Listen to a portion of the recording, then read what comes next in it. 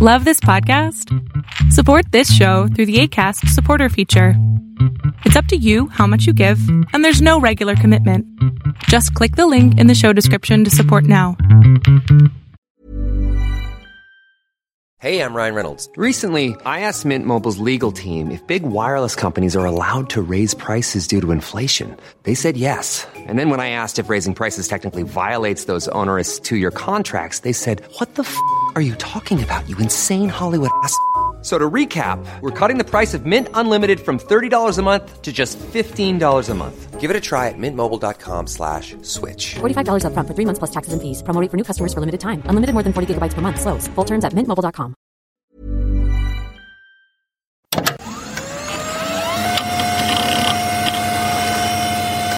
You have Turks with troops on the ground. You obviously have Syrian mercenaries on the ground. You have obviously Libyans on the ground. And then you have large numbers of Egyptian regular forces across the border. The Egyptians have a huge army. You have, along with them across the border, you have Emirati air assets, which have been used from time to time. You have Russian mercenaries on the ground in Libya operating with Haftar, next to and with Haftar's forces. You have Russian aircraft on the ground in eastern Libya. You also have mercenaries also from Syria, also from Sudan, also from all different places. If you and Emirati special forces, which may be some Emiratis, but they also may be Colombians, etc. You have a UN of forces in Libya facing off against each other for a variety of reasons. One day, all of the facts in about 30 years' time will be published. When genocide has been carried out in this country almost with impunity, and when it is near to completion, people talk about intervention. They will be met with fire, fury, and frankly power, the likes of which this world has never seen before.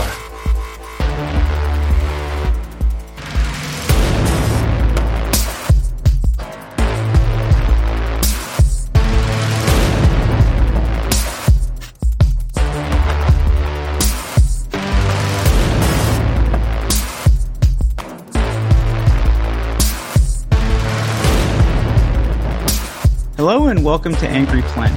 I'm Jason Fields. Civil wars, proxy wars, cold wars, hot wars, economic collapse, the collapse of civil societies and governments, hunger, torture, disease. Many parts of the world seem to be falling apart in 2020, but even then, the Middle East is its own special case. To talk about the state of one of the world's most turbulent regions, Stephen Cook joins us. Cook is the Eni Enrico Mattei Senior Fellow for Middle East and Africa Studies at the Council on Foreign Relations. He recently wrote an overview in Foreign Policy magazine that captures much of what's going on.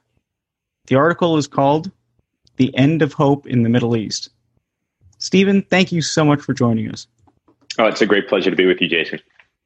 So just to start where we like to start, which is the beginning, how bad are things in the Middle East and where are things the worst? Oh, it's really actually quite hard to get your mind around how bad things are. And that's really part of the origins of this article, is the trying to just map out what's happening where and the multiple layers of conflict and problems that Middle Easterners are facing. But it's obviously region-wide. And there are some, cases that are obviously well known: Syria, Yemen, Egypt, which is different from Syria and Yemen in terms of the fact that there isn't civil war, but there is terminal collapse going on in Egypt.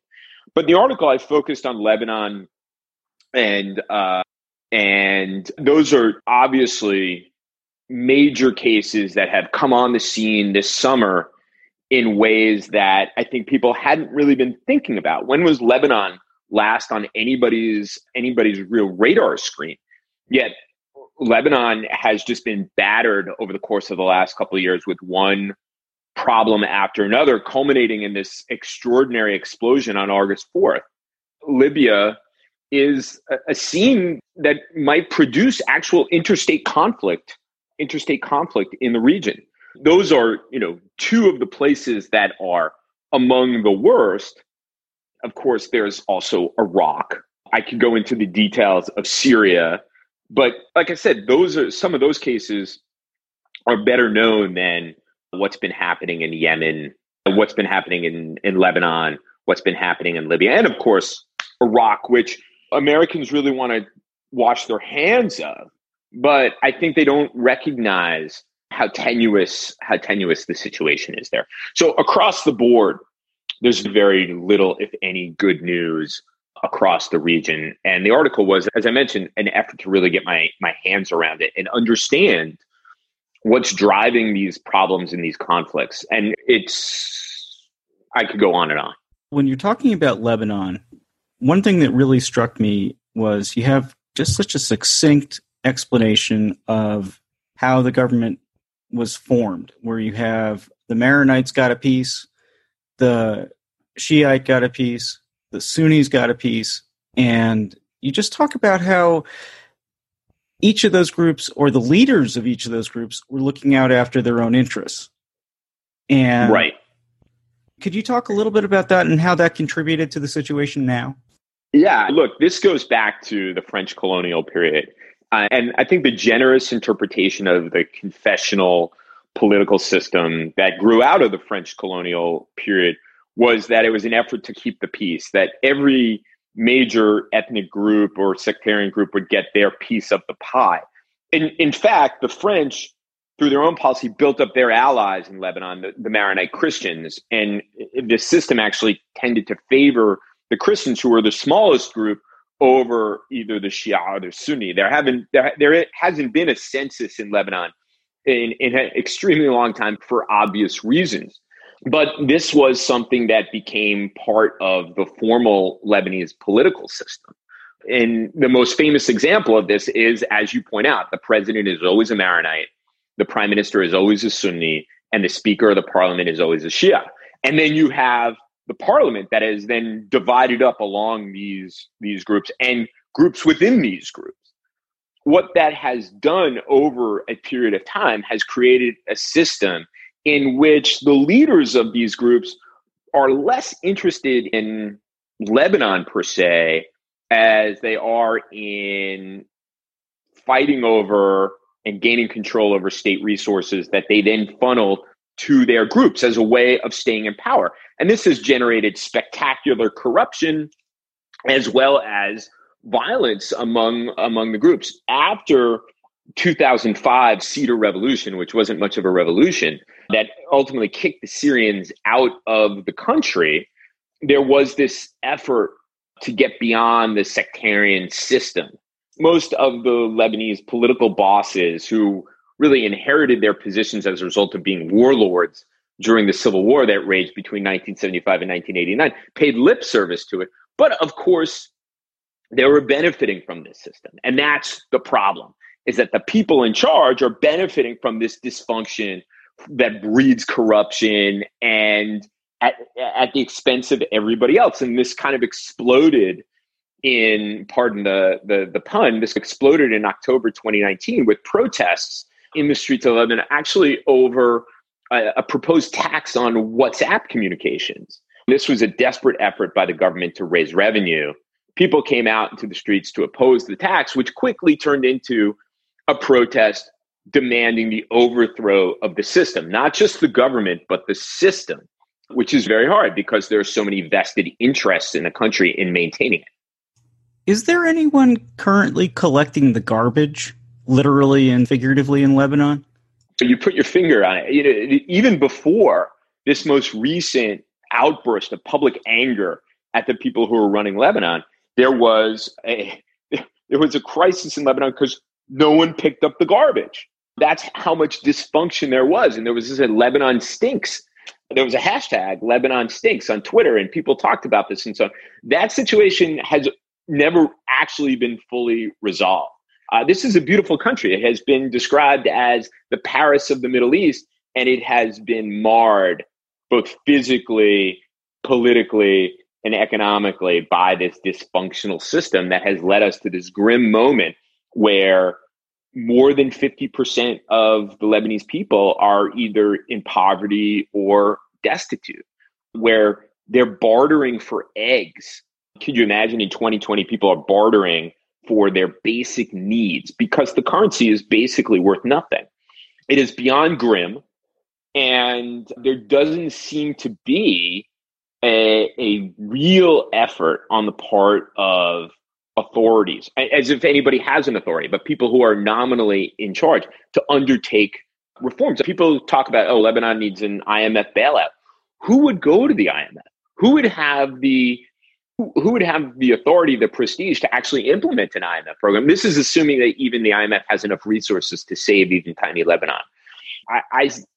And keep in mind that there is a state within a state in Lebanon called Hezbollah, which is extraordinarily well armed and has leverage over the rest of the political arena because it is so well armed. This leads me to conclude that we haven't even come close to the bottom in Lebanon yet.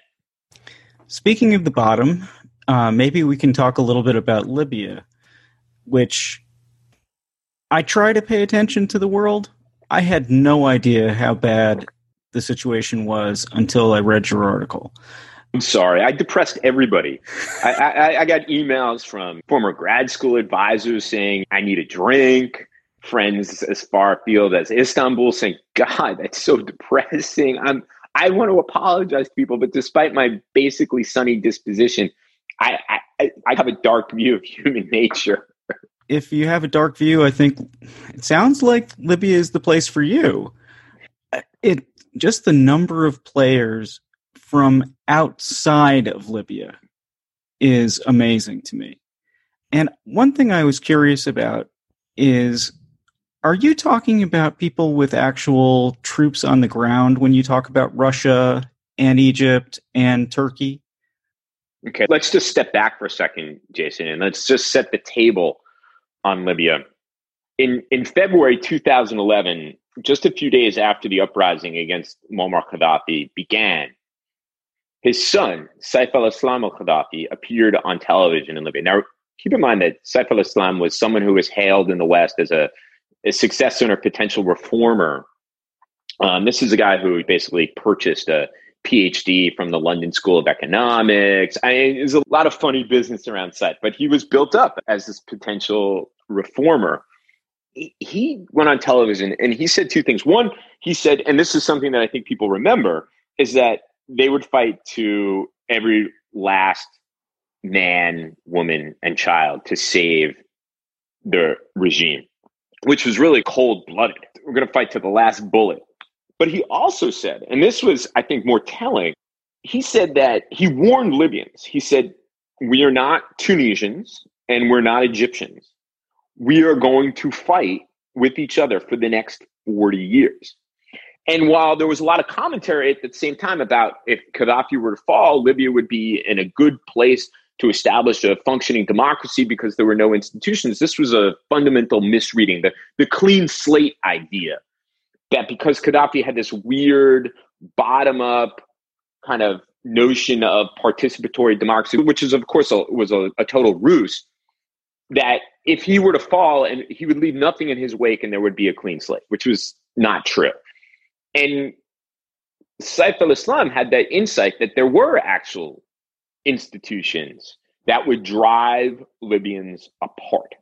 And almost immediately after Gaddafi fled and then actually was murdered, the country fragmented. And that's been the story of Libya since 2011. The fragmentation of the country, rival militias based on region and tribe, and in between the cracks, extremist groups. Now, in the spring of 2019, a former Gaddafi's general named Khalifa Haftar, who was at one time rumored to be a CIA asset. He's also an American citizen. He has a residence in Northern Virginia. He, a number of years earlier, had raised an army, and in 2019 began a march on Tripoli, the capital, from his base in the eastern part of the country in Benghazi. And in that march on Tripoli, he had help from Egypt, the United Arab Emirates, France, and then later on, Russia. There's also, rumors that the United States was somehow involved with Haftar. He and they, particularly the Egyptians and the Emiratis, opposed the internationally recognized government in Tripoli because it has Islamist elements associated with it.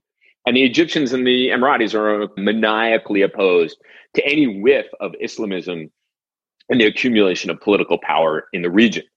The supporters of the internationally recognized government, besides the UN and allegedly the international community, have been the Turks, the Qataris, the Italians, other Europeans. And recently, the Turks have introduced a small number of their own forces, as well as Syrian mercenaries. They have been working with Syrian militias, some of which come from extremist groups, and they have transferred them from the Syrian battlefield to Libya to roll back Haftar's advances on Tripoli. Now, his advance had bogged down already, and with the introduction of these Syrian mercenaries, a Turkish air defense umbrella around Tripoli, armed drones operated by Turkish forces, they were able to turn Haftar back to the city of Sirte. And when that happened, Turkish President Recep Tayyip Erdogan said, we're going to kick Khalifa Haftar out of Libya. This is not enough. And that raised the concern of the Egyptians who sit right next door to Libya. This is their backyard. They have been at odds, to say the least, with the Turks since the coup d'etat in Turkey in 2013 that brought Abdel Fattah Sisi to power. The Turks welcomed in the Muslim Brotherhood. They have set up a media companies in Turkey to delegitimize the Egyptian government. So at that point, Abdel Fattah Sisi, the president of Egypt, declared that Sirte was a red line and that he basically ordered Egyptian forces to be ready to cross into the border, which would be welcomed by the government in the east and rubber stamped by the Egyptian parliament. In terms of who has actual troops on the ground, now, after all that, getting to who has troops on the ground, you have Turks with troops on the ground. You obviously have Syrian mercenaries on the ground. You have obviously Libyans on the ground. And then you have large numbers of Egyptian regular forces across the border. The Egyptians have a huge army. And they can bring a lot of force to bear, even if they're not necessarily as technically proficient as the Turkish military. You have, along with them across the border, you have Emirati air assets, which have been used from time to time. You have Russian mercenaries on the ground in Libya operating with Haftar's, next to and with Haftar's forces. You have Russian aircraft on the ground in eastern Libya. You also have mercenaries also from Syria, also from Sudan, also from all different places. And Emirati special forces, which may be some Emiratis, but they also may be Colombians, etc. You have a UN of forces in Libya facing off against each other for a variety of reasons. Now, for the Russians, there's an energy aspect to it.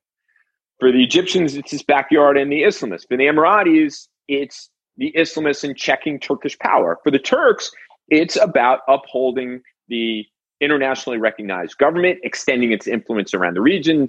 Ditto for the Qataris. And you have the Europeans who have different views of what is going to produce a stable Libya so that they don't have waves of Libyans and others continuing to try to reach European shores.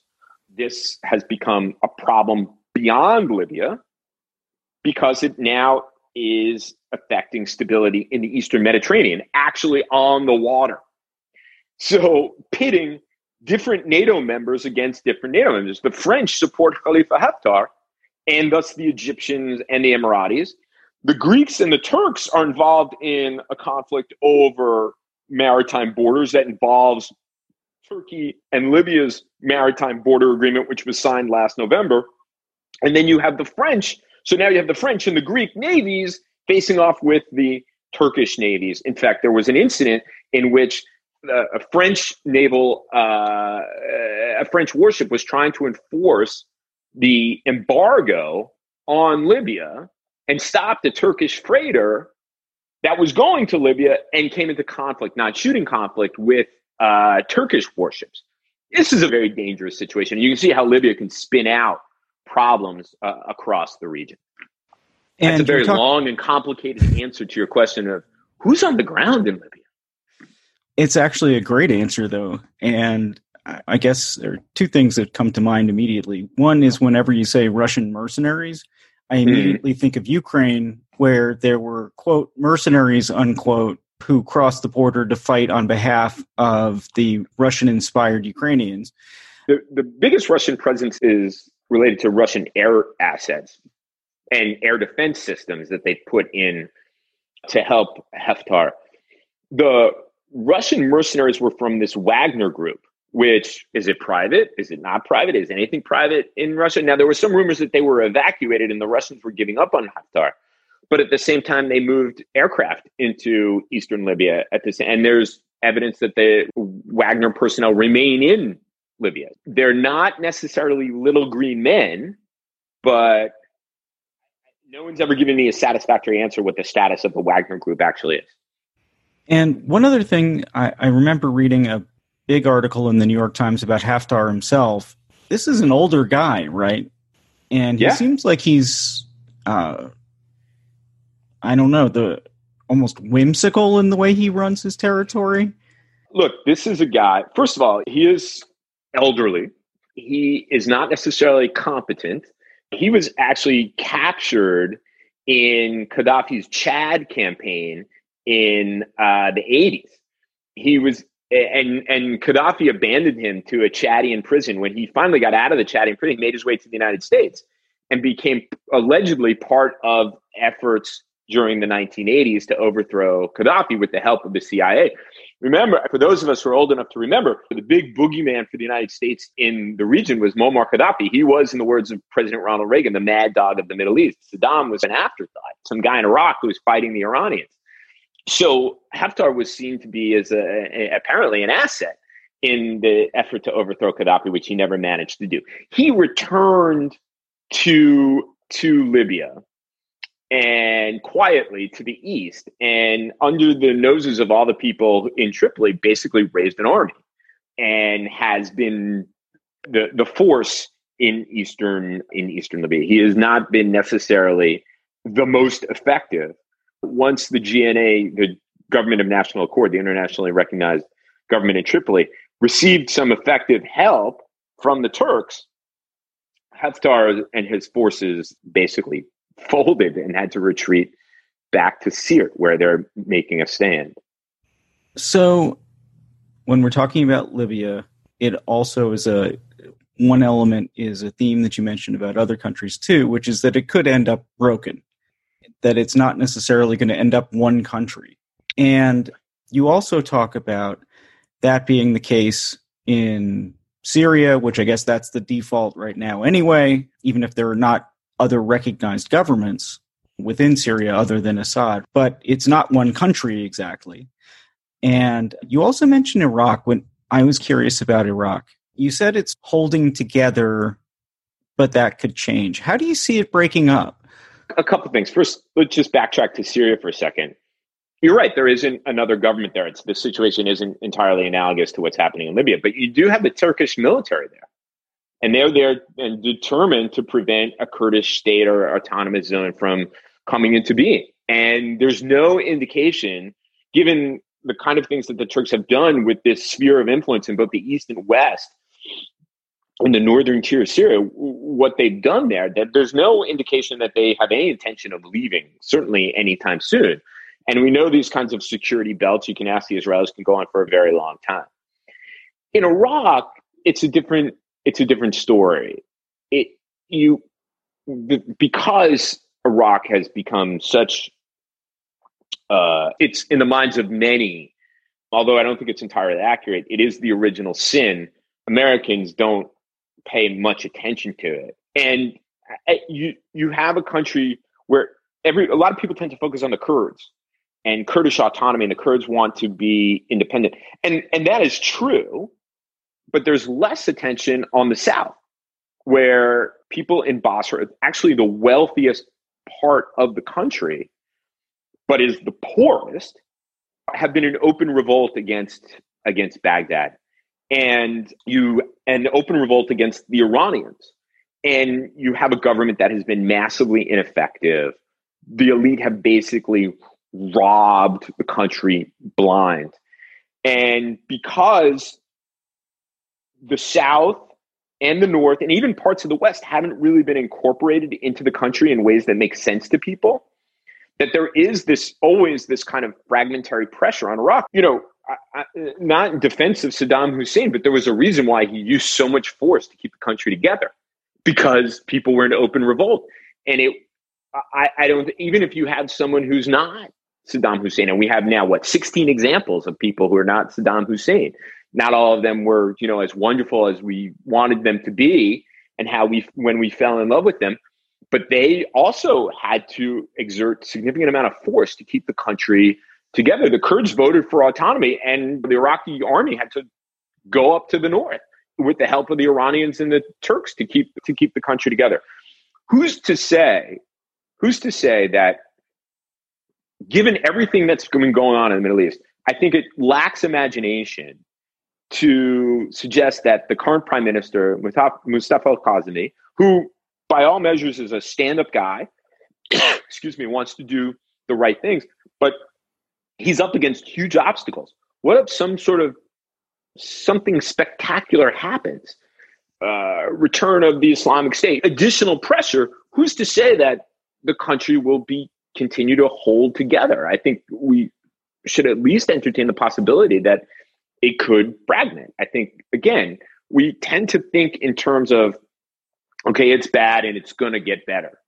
I would hope that's the case, but the evidence so far is not. And given the myriad problems that Iraq faces, we should at least consider in our realm of possibilities and plausible scenarios that Iraq could fragment.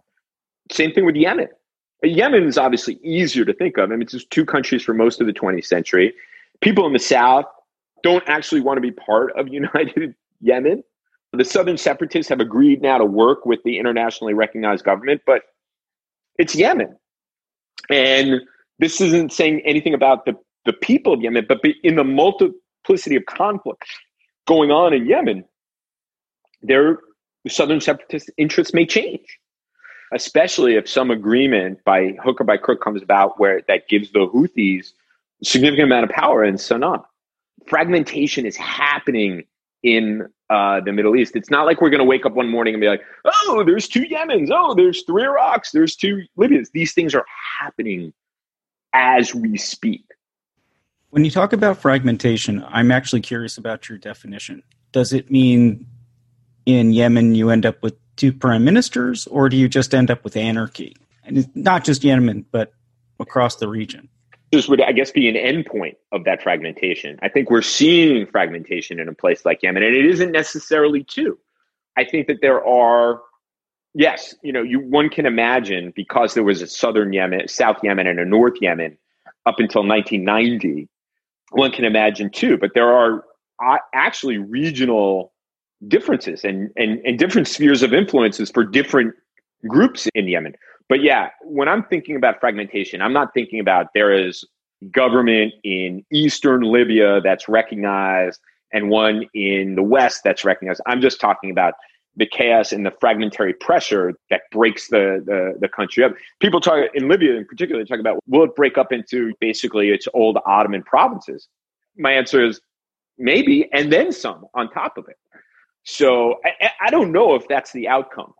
What's incredibly odd in all of these, and it shouldn't be odd, but you have Libyans of goodwill who are working on a constitution or working on a national dialogue. But what we've seen since the uprising that overthrew Gaddafi is that you have progress at this political level, and it's like, oh, that's good stuff, good draft, good. And then you have at another level this fragmentation and violence, and the two never meet. And successive UN envoys have never been able to bridge those in a way that brings the violence down to a manageable level at the very least. In Yemen, there's a political process. In Syria, look, they're in Geneva in Syria talking about something, I don't know what, but it doesn't seem to match the reality on the ground. So clearly I've lost hope, but other people haven't.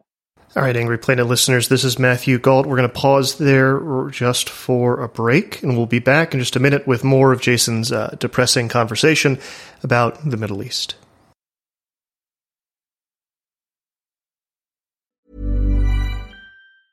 It's that time of the year. Your vacation is coming up. You can already hear the beach waves, feel the warm breeze, relax, and think about work. You really, really want it all to work out while you're away. Monday.com gives you and the team that peace of mind. When all work is on one platform and everyone's in sync, things just flow. Wherever you are, tap the banner to go to Monday.com. Cool fact, a crocodile can't stick out its tongue. Also, you can get health insurance for a month or just under a year in some states. United Healthcare short-term insurance plans, underwritten by Golden Rule Insurance Company, offer flexible, budget-friendly coverage for you. Learn more at uh1.com.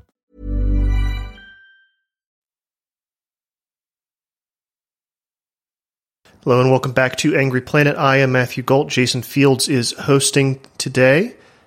Here he is with more of that conversation.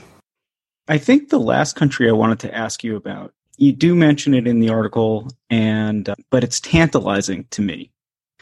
Saudi Arabia, I have to say, in my mind, at least, is stability within the region, at least an example of it. But you are talking about Mohammed bin Salman and how he has changed things. And you mentioned the possibility of instability there, too. Can you talk about how that would work? Yeah. And I think your impulse about Saudi Arabian stability is right. People have often criticized the Trump administration about its relationship with the Saudis, and obviously setting aside rumors about business interests. If you entered the Oval Office in January 2017 and you surveyed the region, there was really only one major country that was left standing. Iraq is a mess. Syria is disintegrating. Egypt is in terminal collapse and has turned inward and never really was able to play that role that we wanted it to play in the region. And then there was Saudi Arabia. So you had to accommodate yourself to Saudi Arabia. And then you have simultaneous to this, the rise of Mohammed bin Salman, the crown prince. And there's a couple things that he's been doing that are decent. And it's not to suggest that his insights are bad. Again, I'm an analyst. I'm not going to take a political position on it. In general, I take a political position against hacking to pieces opposition journalists. But in terms of what Mohammed bin Salman was trying to do, he had some good insights. And one of the things is that Saudi Arabia's economy is irrational and not really set up to work in a kind of changing global economy. But its political economy works perfectly and is geared towards maintaining stability. He is trying to change the way you do business, thus politics, in Saudi Arabia. And that's why he locked up all these people in the Ritz-Carlton in 2017. He was trying to show people who's boss. Now, the whole thing was they were corrupt. This would probably pave the way for a new class of corrupt people, but who would do things in a different way. And that changing the way business and the economy and thus politics works in Saudi Arabia is destabilizing. As I said, the political economy works where everybody has their little fiefdom and gets their piece, and it all flows out from the center, and it establishes a kind of loyalty to the system and vested interests. And he's trying to change that. In a way, in an abstract level, it's similar to what Gamal Mubarak tried to do in Egypt. But Mubarak had far fewer resources to grease the skids, and he ran into trouble. What also Mohammed bin Salman has done in order to help grease those skids is he has undertaken change that is popular among the most important demographic in Saudi Arabia.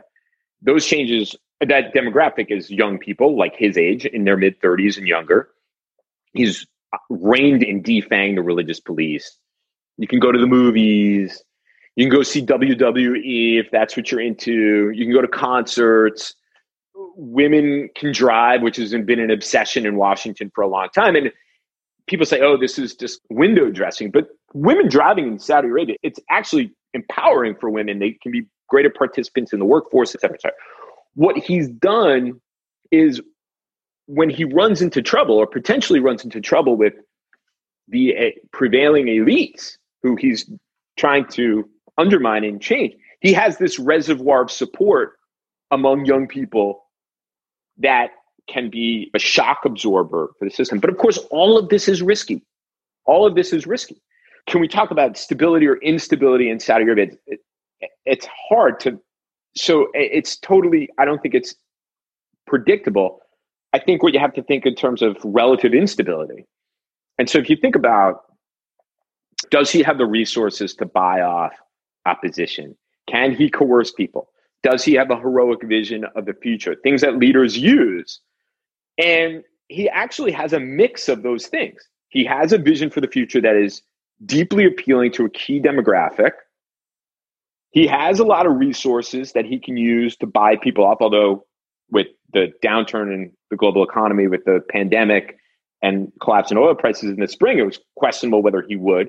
And he has a lot of coercion. Those things would suggest that maybe he's more stable than we think, but it's very hard. It's very hard to predict. Look, everybody thought the region was stable in early December 2010. By late January 2011, people were running around with their hair on fire saying, oh my God, the region is so unstable. But I think Saudi Arabia is obviously, because it's been that constant, it's been that one that, again, surveying the wreckage of the region, it remains intact. Saudi Arabia becomes unglued.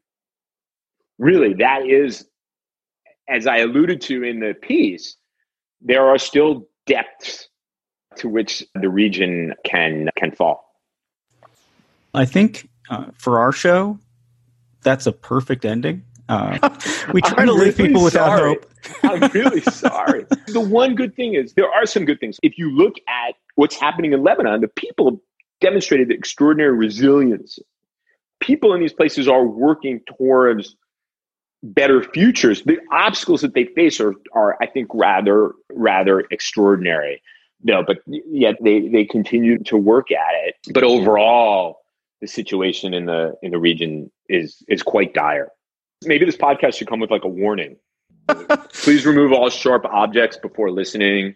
Make sure your bar is stocked. I don't know. It's up to you. You're the guy behind it. I think that's actually just taken for read whenever we do a show. Stephen Cook, thank you so much for joining us today. Thanks, Jason. So, as I said before, it's a great pleasure.